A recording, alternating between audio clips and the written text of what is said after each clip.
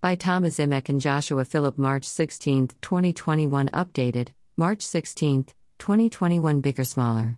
Print. Political activist Mark Meckler, who heads the Convention of States Action Project, warned that the Democrat-led election reform bill is a threat to democracy, while touting his initiative as a constitutionally enshrined way to fight back and rein in federal overreach. Meckler, in an interview with the Epoch Times Crossroads program, took aim at H.R. 1, or For the People Act of 2021, which passed the Democrat-controlled House on March 3 on a largely party-line vote of 220 to 210, with all Republicans and a lone Democrat, Representative Benny Thompson, D-Miss, voting against it.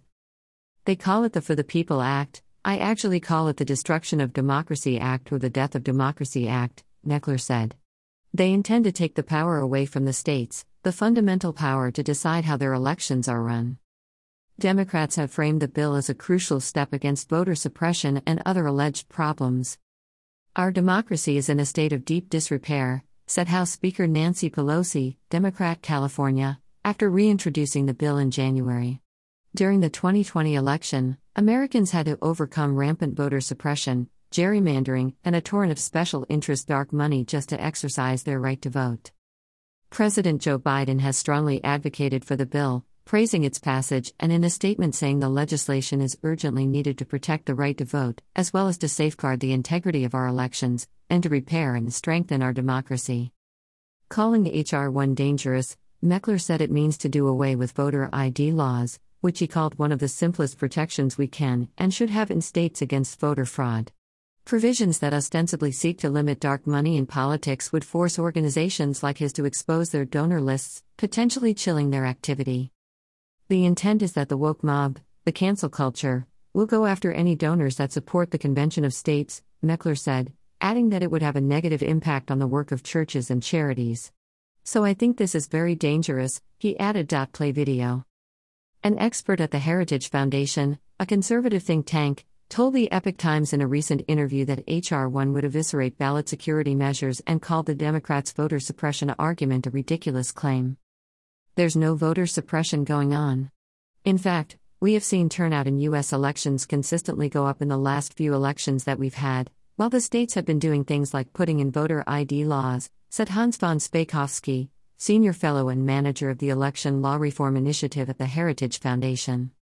Frankly, I really can't see any reason for these provisions, other than to make it easy to cheat and easy to manipulate election results, he added, echoing remarks by other critics who have called the measure a power grab.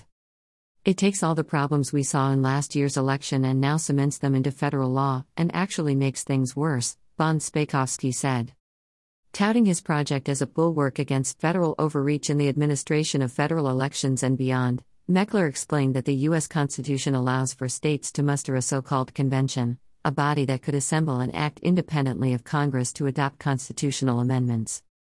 The second clause of Article 5 says that the states, when two-thirds of them request it, can gather in convention and propose amendments, and it was specifically inserted there to give the states power to push back against federal tyranny, said Meckler, who identifies as a constitutional originalist who believes America's foundational document should be interpreted as close as possible to the original text and intent of its authors, rather than modified in line with the prevailing social or political trends.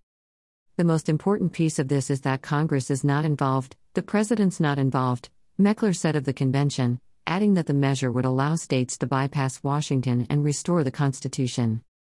What we're looking to do is not change the Constitution, but restore the Constitution, he said, arguing that, over the years, the courts have dramatically expanded the limited powers given to the federal government.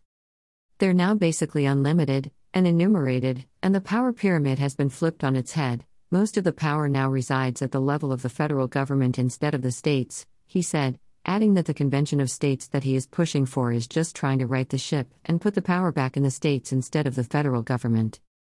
He said that, by law, it takes 34 states to call the convention and 38 to ratify any proposed constitutional amendments.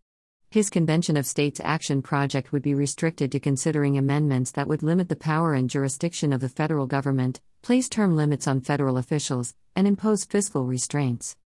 So far, 15 states have taken all the necessary legal steps to call the convention, which he said has been attempted over 400 times since the United States was founded, but never successfully.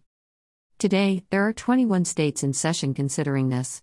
I expect that we will pass somewhere between 5 and 10 states this year, taking us well past the halfway mark of the 34 needed for the movement to get off the ground. Follow Tom on Twitter, @OzamecTom. Follow Joshua on Twitter, @JoshPhilip.